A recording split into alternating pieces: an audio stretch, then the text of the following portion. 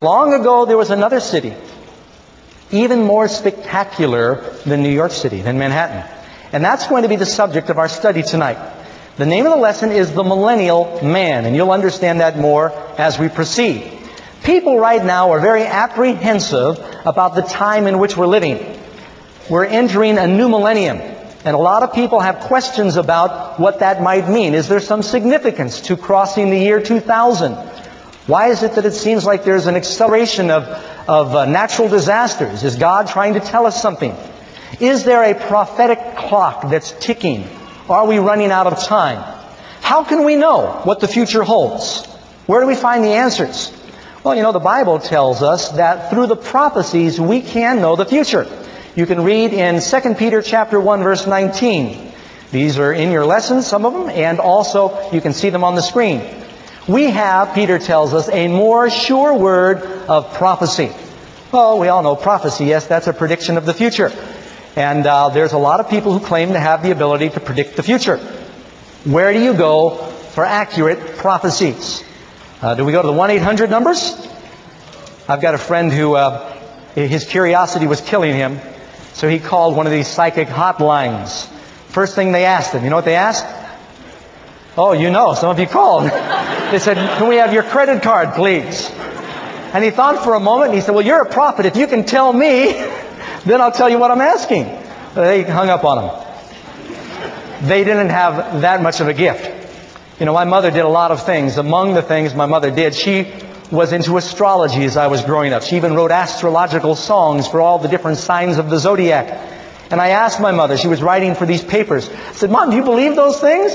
She said, no, but it pays. And a lot of people turn to look at their lucky stars to find out what the prophecies are. Where do we go to find dependable prophecy? Well, there is a book that has been tested by time, and it's the Bible. It says in the book of Amos, chapter 3, verse 7, surely the Lord God does nothing unless He reveals His secret to His servants, the prophets. In the prophecies of the Bible are revealed the future. The reason the Bible is a bestseller is because the major prophecies of the Bible have all come true. And it's dependable. We're going to look at one of the most outstanding prophecies of the Bible that was of special interest to many of the great minds. Everybody from Isaac Newton to Christopher Columbus studied Daniel chapter 2. Now, the theme of our study tonight is the Millennial Man. A very bright king by the name of Nebuchadnezzar had a dream. And in that dream, he saw this majestic, colossal image. And that image outlined the history of the world from Nebuchadnezzar's day to the end of the world. And that's why it's important for us to study this prophecy. Nebuchadnezzar was a general who had managed to conquer the then civilized world. But, kingdoms rose and kingdoms fall. And he wondered, how long will this monarchy last? Babylon at its zenith had 2 of the 7 wonders of the world within its walls. The walls of Babylon were one of the 7 wonders of the ancient world. And so also you've heard about the hanging gardens of Babylon that Nebuchadnezzar built for his wife Semiramis, where he had beautiful trees imported from all over the world. He went to sleep and he had this dream. Evidently he had a good heart. And God spoke to him with this vivid three-dimensional vision that outlined the history of the world. And in Nebuchadnezzar's dream is a picture of what we can expect in the future. Now, before we go to the study, we're going to get a little overview of what that vision was. You can find it in your Bible in Daniel chapter 2, and we will start with the verse. If you have your Bibles there, and those of you at home, I invite you to turn to Daniel chapter 2, verse 31, and take note of the animation that you're going to see on the screen. It sort of gives us a visual reference of what to expect in this dream. Daniel chapter 2, verse 31. It says, Thou, O king, saw, and behold, a great image. This great image, whose brightness was excellent, stood before thee. And the form thereof was terrible. The image's head was of gold, and fine gold. Its breast and arms were silver. Its belly and its thighs were of brass. Its legs of iron. His feet part of iron and part of clay. Thou sawest till that a stone was cut without hands, which smote the image on the feet, that were of iron and clay, and broke them to pieces. Then was the iron and the clay and the brass and the silver and the gold broken in pieces together, and became like the chaff of the summer threshing floor. And the wind carried them away, so that no place was found for them. And the stone that smote the image became a great mountain, and filled the whole earth. Now there you've got a visual picture, you've got it on in your Bibles, of what this dream, what this vision is about. This millennial man, made of all these different minerals, outlines the history of the world from the time of Nebuchadnezzar to the end. So let's go ahead to our lesson now and go to question number 1 in our lesson. Why did God give the Babylonian king this dream? Now the answer is in the Bible, Daniel chapter 2, verse 28. But there is a God in heaven that revealeth... Now you say the yellow answers with me. You see them on your screen and write them in your lesson. There is a God in heaven that revealeth secrets. And He's making known to King Nebuchadnezzar what shall be in the latter days. So this dream reveals the secret about the last days or the latter days. It's telling us the future. Now I want to give you the background a little bit. After Nebuchadnezzar woke up with this dream, he knew this was not a dream from eating too much camel steak. This dream was something that had a tremendous impact on his mind. He knew there was a meaning to it. He called together all of his wise men and his counselors, the astrologers and the prophets in his kingdom, the psychics. And he said, tell me, I've had a dream and I need to know what it means. And they said, okay, tell us the dream and we'll tell you the interpretation. Well, these so-called wise men were on the king's payroll, and they had a habit of conjuring up fanciful prophecies that were usually very flattering for the king to help him get promotions and pay raises. And the king said, I've had this dream and it's beginning already to fail. Any of you have a dream and it shocks you and just a few hours later it's becoming unclear, the details? And he said, you claim to be prophets. I want to know what the meaning of this dream is. If you're a real prophet, you tell me what the dream is, and then I'll know you can tell me the interpretation. Well, they began to squirm. And they said, well, that's a little unreasonable. Yes, we've got special gifts, but that's asking too much. And the king was aggravated because he was suspicious that these prophets were counterfeits. He said, you can tell me the dream or you're in big trouble. Question number 2. When the king's counselors failed to reveal and interpret the dream, what was Nebuchadnezzar's command? Answer? The king commanded to, say it with me, destroy all of the wise men in Babylon. Now we need to pause at this point and back up and give you a little bit of history. You see, a few years earlier, Nebuchadnezzar had conquered Jerusalem. The temple had been burnt, and just a little before he did that, he carried away a number of captives from Jerusalem back to Babylon, where they settled for about 70 years. Among those captives were 4 young men who were of royal descent. Their names were Daniel, Hananiah, Mishael, and Azariah. They were trained in the Babylonian palace. They were allowed to eat from the royal cafeteria, and they were being groomed to be ambassadors and counselors and ultimately wise men for Nebuchadnezzar. They had been chosen for their brightness. Well, when the king gave the decree that all of the wise men should be destroyed because Daniel and his 3 friends were so young, they weren't invited at that point. Now let's go to question number 3 with that background. When Daniel learned about the death decree, what did he ask of the king and what did he tell his friends? The answer? It tells us, Daniel went in and he desired of the king that he would give him time. Why? That he could show the king the interpretation. He said, you haven't invited us. We knew nothing about this. Give us a little time. And I think Daniel may have even put a limit on it. Maybe the king said, you've got 24 hours. What did Daniel do after that? You can bet that he and his friends had a very intense prayer meeting. It says here, then Daniel went to his house, and he made the thing known to Hananiah, Mishael, and Azariah, his companions. And they asked something specific, that they would desire mercies of the God of heaven concerning this secret. This was something that only God could reveal to them. Suppose that you had to dream my dream tomorrow, or you are going to die. Well, that's a lot of pressure. You'd be on your knees, wouldn't you? And that's what happened to them back then. Question number 4. When the Lord revealed the dream to Daniel, to whom did He give praise and credit? Now this is very important. This is one of the characteristics of God's prophets. They give the glory and the credit to God. Answer? Daniel said, I thank Thee and praise Thee, O Thou God of my fathers. There is a God in heaven that revealeth secrets. God revealed the secret. He gave Him the credit. Question number 5. We're moving right along here because we've got a lot of interesting history we're going to cover. What 2 objects did Daniel say that the king saw in his dream? There were 2 specific things that were different. What were they? First of all, thou, O king, sawest and behold what? A great image. This colossal image that was gold and silver and bronze and iron and miry clay was an idol. And you know what the Bible says about idols? It represented the pagan religions of the world. And it represented all the false and the counterfeit methods of truth in the world. Answer to the second part, thou sawest till a stone was cut without hands.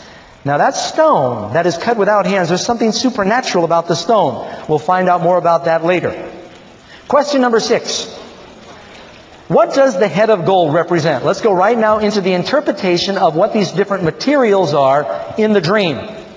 Daniel told the king, thou art this head of gold. Daniel said that King Nebuchadnezzar, and in particular the kingdom of Babylon, that was the head of gold. Babylon was one of the most glorious kingdoms of antiquity. One historian tells us it was 15 miles on each side, making it 60 miles in circumference. That's you could put all of Manhattan right snugly inside of that. The walls of the city were over 65 feet wide at the bottom and 55 feet wide at the top. And Herodotus says that you could ride 4 chariots abreast around the city on top of the walls. The river Euphrates ran underneath the city. Yeah, and that's very interesting. Don't forget that, friends. When you come to Revelation, one of the plagues talks about the Euphrates River drying up. It's very significant that you know that. The Euphrates River irrigated the city. It ran under the walls, through the city, and out the other side, and they used that water, of course, to irrigate the hanging gardens. Not only that, it was a beautiful city. They had glazed blue and gold and purple tiles that mounted the walls in the palaces. And so here, Babylon was symbolized as this head of gold. Number 7. Would the kingdom of Babylon last forever? Well, how long did the gold last? It is followed now by another material. No, it says, after thee shall another kingdom arise inferior to thee, just as silver is inferior to gold. Now, how did Babylon fall? First of all, Nebuchadnezzar did not think that this was going to happen. In their archaeology and their research, they've dug up some tablets and some bricks where Nebuchadnezzar stamped with his own seal, and he said that he wanted the kingdom of Babylon to last forever. Babylon, this city, which is the delight of my eyes, which I have glorified, Nebuchadnezzar wrote, may it last forever. But kingdoms rise and kingdoms fall, and it was not destined to last forever. Babylon lasted from about 605 BC to 539 BC. There's some details in history so we can know how it fell. As a matter of fact, the book of Daniel tells the history. Daniel was there when Babylon fell. Chapter 5 of Daniel tells about this wild party Nebuchadnezzar's grandson Belshazzar had. Nabonidus, Belshazzar's father, Nebuchadnezzar's son, was off fighting battles somewhere else. And his son was all of a sudden in charge of the city. Kind of pronounced himself king in place of his father while his father was away. They had a wild party. In spite of the fact that the Medo-Persian army had now marched against Babylon, young Belshazzar said, we're not afraid. They'll never get through the walls. One historian tells us they had 20 years worth of grain stored away in their silos. They had water running under the walls. He thought, we've got food, we've got water, we can withstand a siege of 20 years. So they had a wild party. Someone else says the banquet hall of Babylon was a mile long. Do you know how long a mile is? They had peacocks pulling little chariots with beverages for the people. All the elite in the kingdom were invited to this massive banquet. that King Belshazzar had for all of his lords. And he became very pompous as he drank. And he said, my grandfather conquered the people of Judea, and he carried away all the sacred vessels from their God and from their temple. Let's bring those sacred vessels, their cups and bowls out. Let's pour our wine into it, and let's toast our gods, because our gods are bigger than the God Jehovah of Israel. And he began to mock the God of heaven and drink to the gods of gold and silver and stone and wood. And as he was mocking God, suddenly a hand appeared and began to write in burning letters on the wall over by a lamp. And you know what it said? It said, the party's over. That's not exactly what it says, but in essence, that's what it said. That handwriting was written a cryptic message. Mene, mene, tekel, upharsin. And again, now a young Belshazzar, he calls for all of the wise men and the psychics to come, and he dials the hotline. He says, what does this mean? These flaming letters are up there on the wall, and his knees were shaking together, the Bible tells us. And they said, we don't know what it means. And he proclaimed that he would give great rewards to anybody who could tell him what it means. He'd make him third ruler in the kingdom.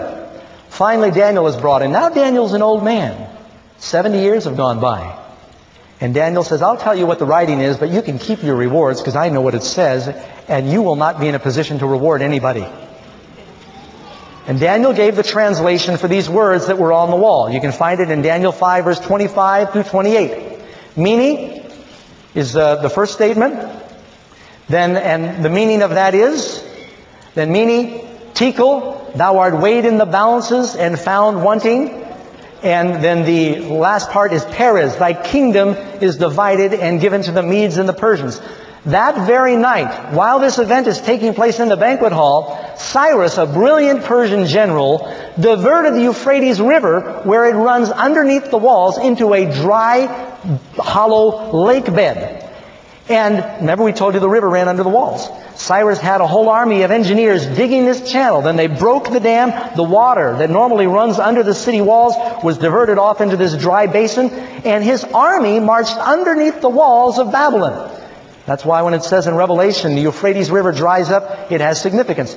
God had foretold 150 years before Cyrus was born in the book of Isaiah that this was going to happen, and He mentions Cyrus by his very name. Here it is in Isaiah chapter 45, verse 1. Thus says the Lord. Incidentally, we know from the Dead Sea Scrolls that Isaiah wrote this before Cyrus was born. Thus says the Lord to His anointed, to Cyrus, whose right hand I have held, to subdue nations before him, and to loose the armor of kings, to open before him the double doors, so the gates will not be shut. You remember I told you that his army then marched in the muddy riverbed under the walls. There was an inner gate, and the guards in the city were drunk, and they'd left the gates unlocked, never dreaming that they'd march up the riverbed. Just as God had predicted, the doors had been left open, and Babylon fell that night, and Belshazzar and all of his cabinet was slain, with the exception of one old wise man named Daniel. God's word never fails. 150 years before his birth, God gave this prophecy in Isaiah chapter 45. Something else Isaiah prophesied about Babylon. Not only would it fall, and the Persian kingdom would then take its place, but it would never be rebuilt again. It would never be inhabited again. Here you find it again in the book of Isaiah. And Babylon, the glory of kingdoms, the beauty of the Chaldeans' pride, will be as when God overthrew Sodom and Gomorrah. It will never be inhabited, nor will it be settled from generation to generation. Nor will the Arabian pitch tents there, nor will the shepherds make their sheepfolds there. But wild beasts of the desert will lie there, and their houses will be full of owls, ostriches will dwell there, and wild goats will scamper or play there. Are you aware, you know who this character is, of course. Are you aware that Saddam Hussein promotes himself as a great-great-great-great-great-great-grandson descendant of King Nebuchadnezzar? That's a fact. A quote from Newsweek magazine, Saddam had himself photographed not long ago in a replica of the war chariot of Nebuchadnezzar, the Babylonian king, whom Saddam apparently reveres as his hero. Despite a bout of insanity, and that's in another book of Daniel, which is recounted in the book of Daniel, Nebuchadnezzar made his name in history by destroying Jerusalem in 587 BC and driving its inhabitants into 70 years of captivity in the city of Babylon. Saddam Hussein wanted to disprove the Jewish prophecies. He had extensive plans to rebuild ancient Babylon to its former glory. Someone even said there were rumblings that he wanted to move the new capital back there and coronate himself as King Nebuchadnezzar II or something.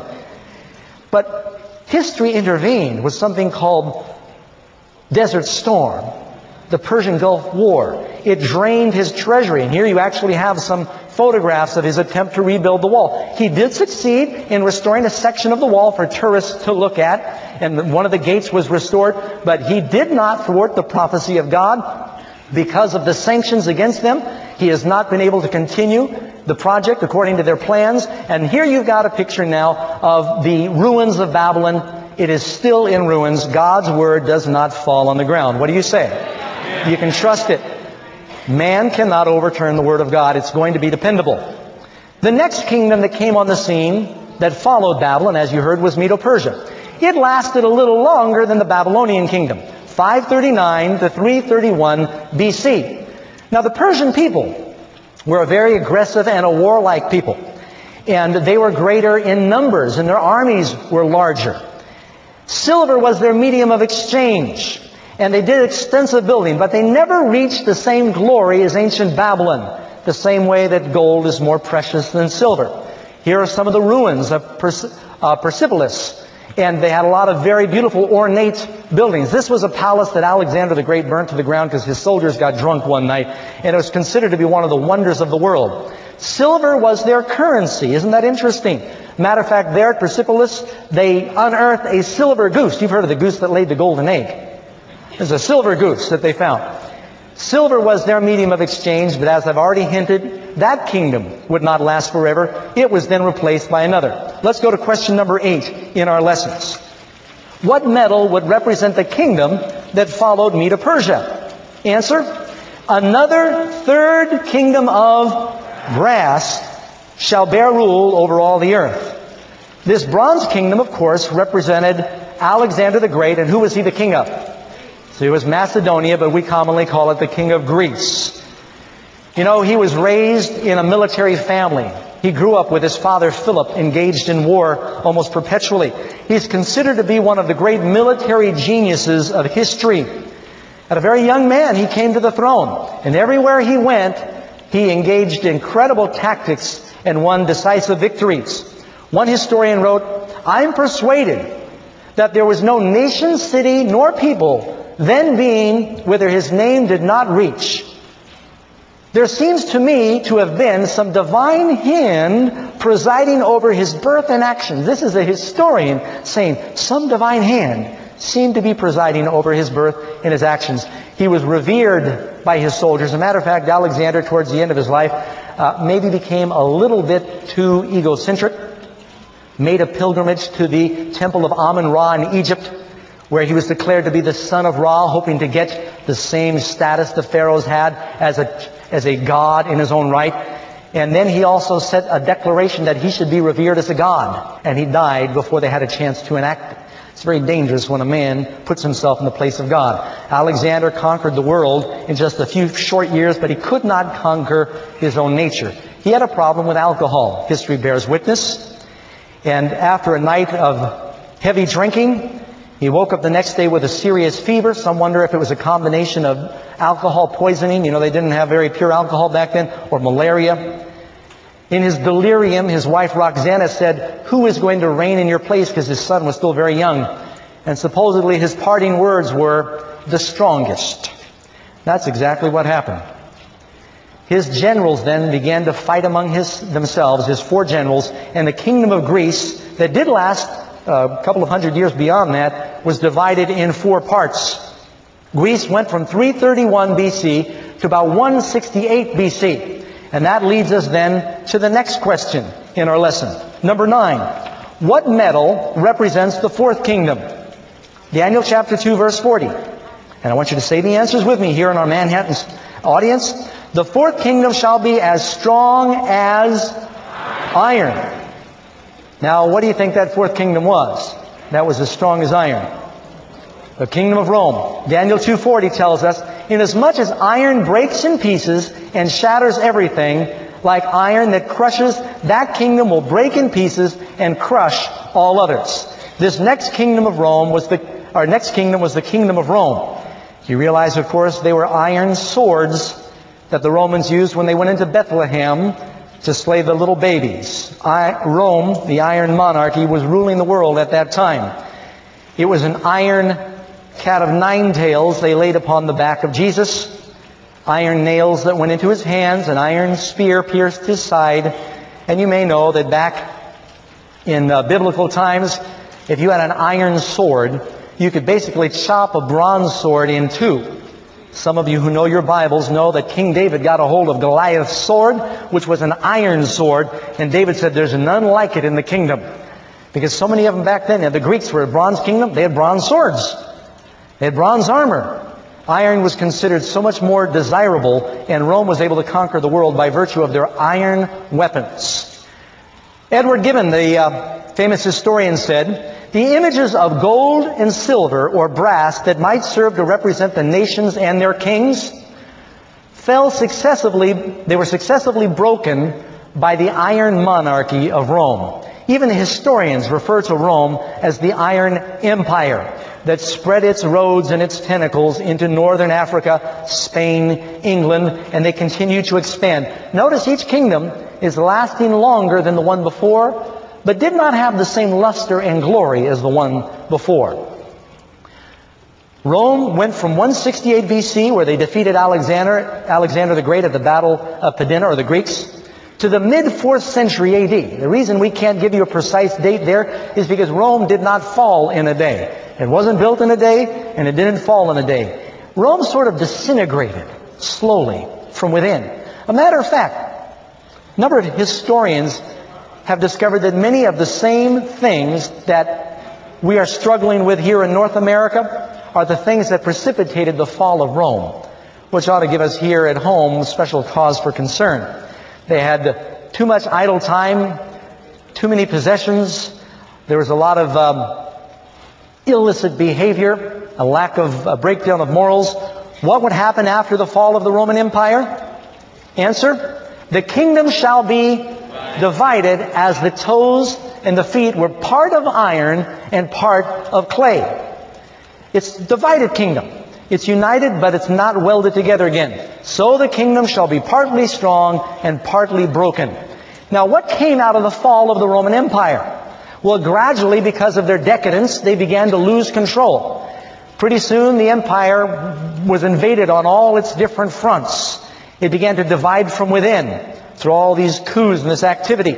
The barbarians and the Huns began to attack from the north, and the German tribes, they were attacked by sea. And little by little, Rome's power was eroded until in the place of the Roman Empire, covering basically the same geography, there was now what we think of as the modern nations of Europe. Well, they had 10 divisions before. How many toes did this beast have? Or this image have? This colossal image had 10 toes, and it was divided into 10 kingdoms. Here are the ancient names of those 10 divisions. You've got the Suevi and the Visigoths, and the Alemanni, for instance, were the Germans. The Franks were the French. The Burgundians were the Swiss. The Suevi, Portugal. The Lombards, what we commonly call today Italy. The Visigoths, Spain. The Anglo-Saxons were England. And then there are 3 that fell, and we'll talk more about them in another study. That was the Vandals. You've heard of vandalism. That's where it comes from. The Vandals, the Heruli, and the Ostrogoths. But there were 10 divisions of the Roman Empire that ended up into the modern states of what we think of now as Germany. Number 11. Would these 10 kingdoms ever succeed in uniting? No, they would try, but they wouldn't succeed. It says they will mingle themselves with the seed of men. They tried to do it through intermarriage, but they will not cleave one to another, even as iron is not mixed with miry clay. Several attempts were made to reunite and to forge together that ancient luster that Rome enjoyed. Rome sort of was the pinnacle of world empires when it comes to its expanse. Charlemagne tried, and he was able to gain a great deal of power and prestige, but he could not regain the formal glory because they did not cleave together. Louis XIV also tried. You've probably also heard of Kaiser Wilhelm. You know what the word Kaiser means? Those of you who speak German, of course, Kaiser means Kaiser means Caesar. He wanted to be the Caesar again, to unite the kingdom once again that Rome enjoyed. The word Tsar in Russian, it means Caesar. All these great leaders wanted to enjoy the prestige that the Caesars had. They called themselves gods as they put their names on the coins back then. Napoleon probably came as close as anybody. A little general, a little corporal. The deliverance, one historian writes, the deliverance of Europe from the dominion of Napoleon was affected neither by Russia, nor by Germany, nor by England, but by the hand of God. He came so close. And then there at Waterloo, so many things went wrong that it was obvious that it was divine intervention that kept Napoleon. We could all be speaking French today. Except he gave some orders that were misunderstood and cannons were misplaced and everything fell apart and they got stuck in the mud, and you could see the hand of God say, no, they will not cleave one to another. You realize they tried to do it through marriage. A little amazing fact for you. Queen Victoria, who had 9 children, she was sort of a housewife. She didn't really like the public life very much, and she was a wonderful mother. But her children and grandchildren intermarried with all the heads of states of Europe in an attempt to create bonds of peace and to weld the power back to England again. At one point, she was virtually the grandmother of all the heads of states in Europe. But it did not succeed in uniting them because God had declared they would not cleave one to another. Adolf Hitler had this vision of grandeur that he and Mussolini would be able to join together their powers again and establish this 1,000-year Reich, trying to last even longer than the Roman power. And for a while, it was one victorious blitzkrieg after another.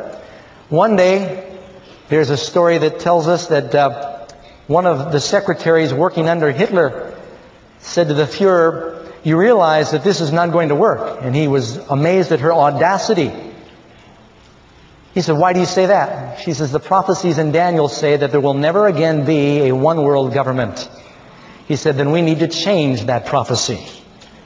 And I understand that he had an attempt engaged to change prophecies of the Bible that went contrary to his personal plans. God said they will not cleave one to another. Now, you might be wondering, doesn't the book of Revelation say that there's going to be a one-world government? No. Revelation chapter 13 says that this beast power compels the whole world to worship. That's not government, that's religion. There is going to be an attempt for one world religion before the end comes, but there never is going to be a one world government. The Bible had declared, they shall not cleave one to another, even as iron is not mixed with clay, and that's what's been happening. They've not been able to weld their empire together. Number 12, who will set up the final kingdom? Let's say the answer together. And in the days of these kings shall the God of heaven set up a kingdom which shall never be destroyed. There is a kingdom coming that will last forever. Now I want you to notice something, friends.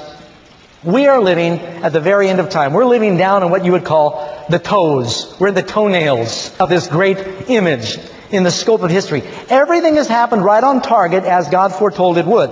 Even the historians who do not believe in God are mystified by this prophecy of Daniel. They say, it must have been written much later and then inserted in the Bible, because how could this possibly be that this prophet, this dream, could know the history of the world all in one chapter? I want you to notice, what are the feet made out of? It says the feet are made out of iron mixed with miry clay. Have you ever thought about what our world is made out of today? Our world is made out of, the number one building material is concrete. You ever watch people work with concrete? First they take the iron and they put it in the forms. Then they pour in the mush, the concrete. What do you think that would have looked like to an ancient prophet who didn't have a word for concrete? It would have looked very much like miry, which is mushy clay. Iron mixed with mushy clay. New York City is called the city of iron and concrete. We are living in the civilization of concrete, which is iron mixed with miry clay. We are living now in the last days. Now, there's more, friends.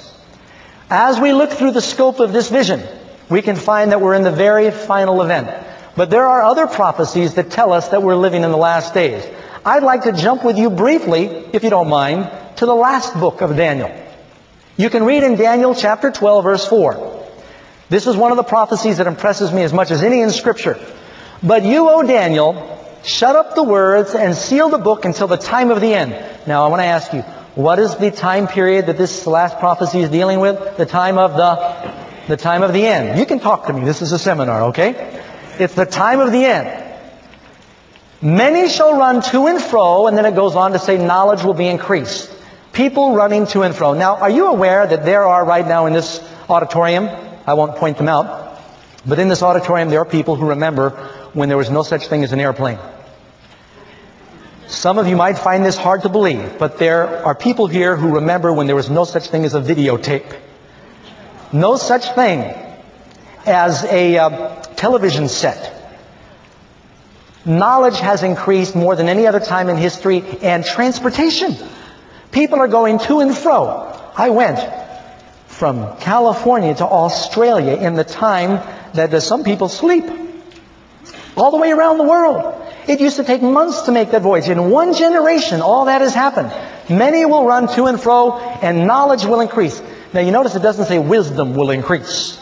Because man has more technology now than he ever has had in his history. But let me ask you, has man learned how to love his fellow man any better than he did 2,000 years ago? No, if anything, we love each other less than we did. The Bible says, Jesus declared in the last days, the love of many will grow cold. That's one of the signs of the times. But we can't deny, in the time of the end, knowledge will increase and people will go to and fro. The transit, the way and the speed of things is just phenomenal. Friends, we are living in the very last days of the world's history. We're living down in the very fungus of the toenails in the image. Trying to find some way to tell you that we're just at the very end of time. Now, I want to make it clear, I am not attaching prophetic significance to the year 2000 when, it says midnight 2000. Incidentally, technically, that is not the end of the millennium. You're all aware of that. Technically, mathematically, I know the news is making a big deal out of it, but the end of the millennium is 2001. But I am making a point that prophetically, we are at the end of an age. This dating AD, BC dating method that the world uses today, you can't really tag that up to the Bible. But biblically, our world is coming down to now where we are biblically at 6,000 years of Bible time, which has great significance. Because the Bible says then there's a 1,000-year millennial period that follows that 6,000-year period of time. You read in 2 Peter where it says a day with the Lord is as 1,000 years and 1,000 years is a day. We're at that interval right now. This generation, this decade, I believe, is going to witness some catastrophic things. Matter of fact, I think some of it's already happening. We're seeing incredible things. I want to be careful not to date this program too much because these are going to broadcast on TV later. I understand the stock market fell 200 points today. And a lot of them, there are earthquakes, and it seems like they're accelerating. And so many things, so many signs are telling us that we're living in the last days. Number 13, and I hope you're writing the answers in your lessons, you who are watching at home and abroad. What does the stone do to the other world kingdoms? Answer, the stone was cut without hands. Incidentally, pardon me, I want to stop. There's only one other time in the Bible when a stone was cut without human hands. The Bible tells us that God hewed 2 tables of stones from a mountain. Okay? So this is supernatural. This is good. The idol was bad. The stone wins in the end. The rock is Jesus. He's called the Rock of Ages. The stone was cut without hands, which smote the image upon its feet that were of iron and clay and broke them into pieces. And then it goes on to tell us, and the stone that smote the image became a great mountain. And as you study prophecies, you'll understand a mountain is a kingdom. All over the world. I thought I'd just mention here, because we're in New York City again, I'm a dichotomy. I am a Jewish Protestant who went to Catholic school. So I hope everybody feels comfortable tonight with me speaking to you, okay? My mother was Jewish. I'm currently what you'd call a Protestant. I grew up going to Catholic schools, and I want to say for the record, these seminars are very sensitive because we're bringing people together from many different religious persuasions. Some New Age, don't believe the Bible. You're all welcome. And I believe that God has His children in many different persuasions. Is that clear?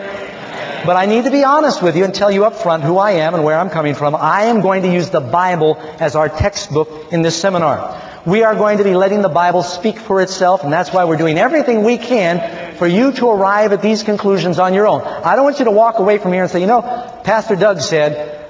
I want you to say, the Bible says. I want you to get your information from the Bible. It grows into a great mountain and fills the whole earth. The Jews are praying for the coming kingdom. Protestants and Catholics pray, Thy kingdom come.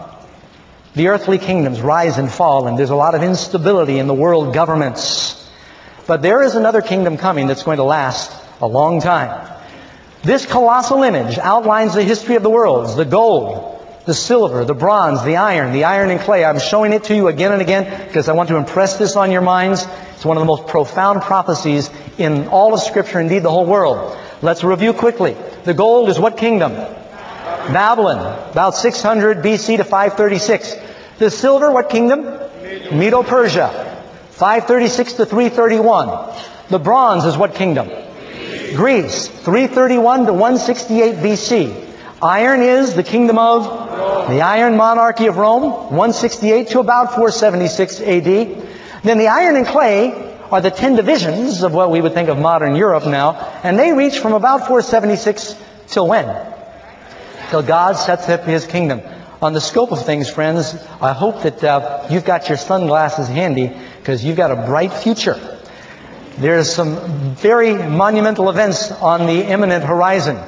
After hearing Daniel's clear interpretation of the dream, what did Nebuchadnezzar say about the Lord? First of all, can you imagine the look on Nebuchadnezzar's face? He asks all of his wise men to tell him what he dreamed. Then Daniel comes in. He relates the king's dream and gives the king's interpretation. Would you like a photograph, a little Polaroid of Nebuchadnezzar's expression at the end of all this? First of all, wouldn't you know that if someone could tell you what you dreamed and you say, yes, it's all coming back to me, that's the dream, that person could also tell you what the interpretation is?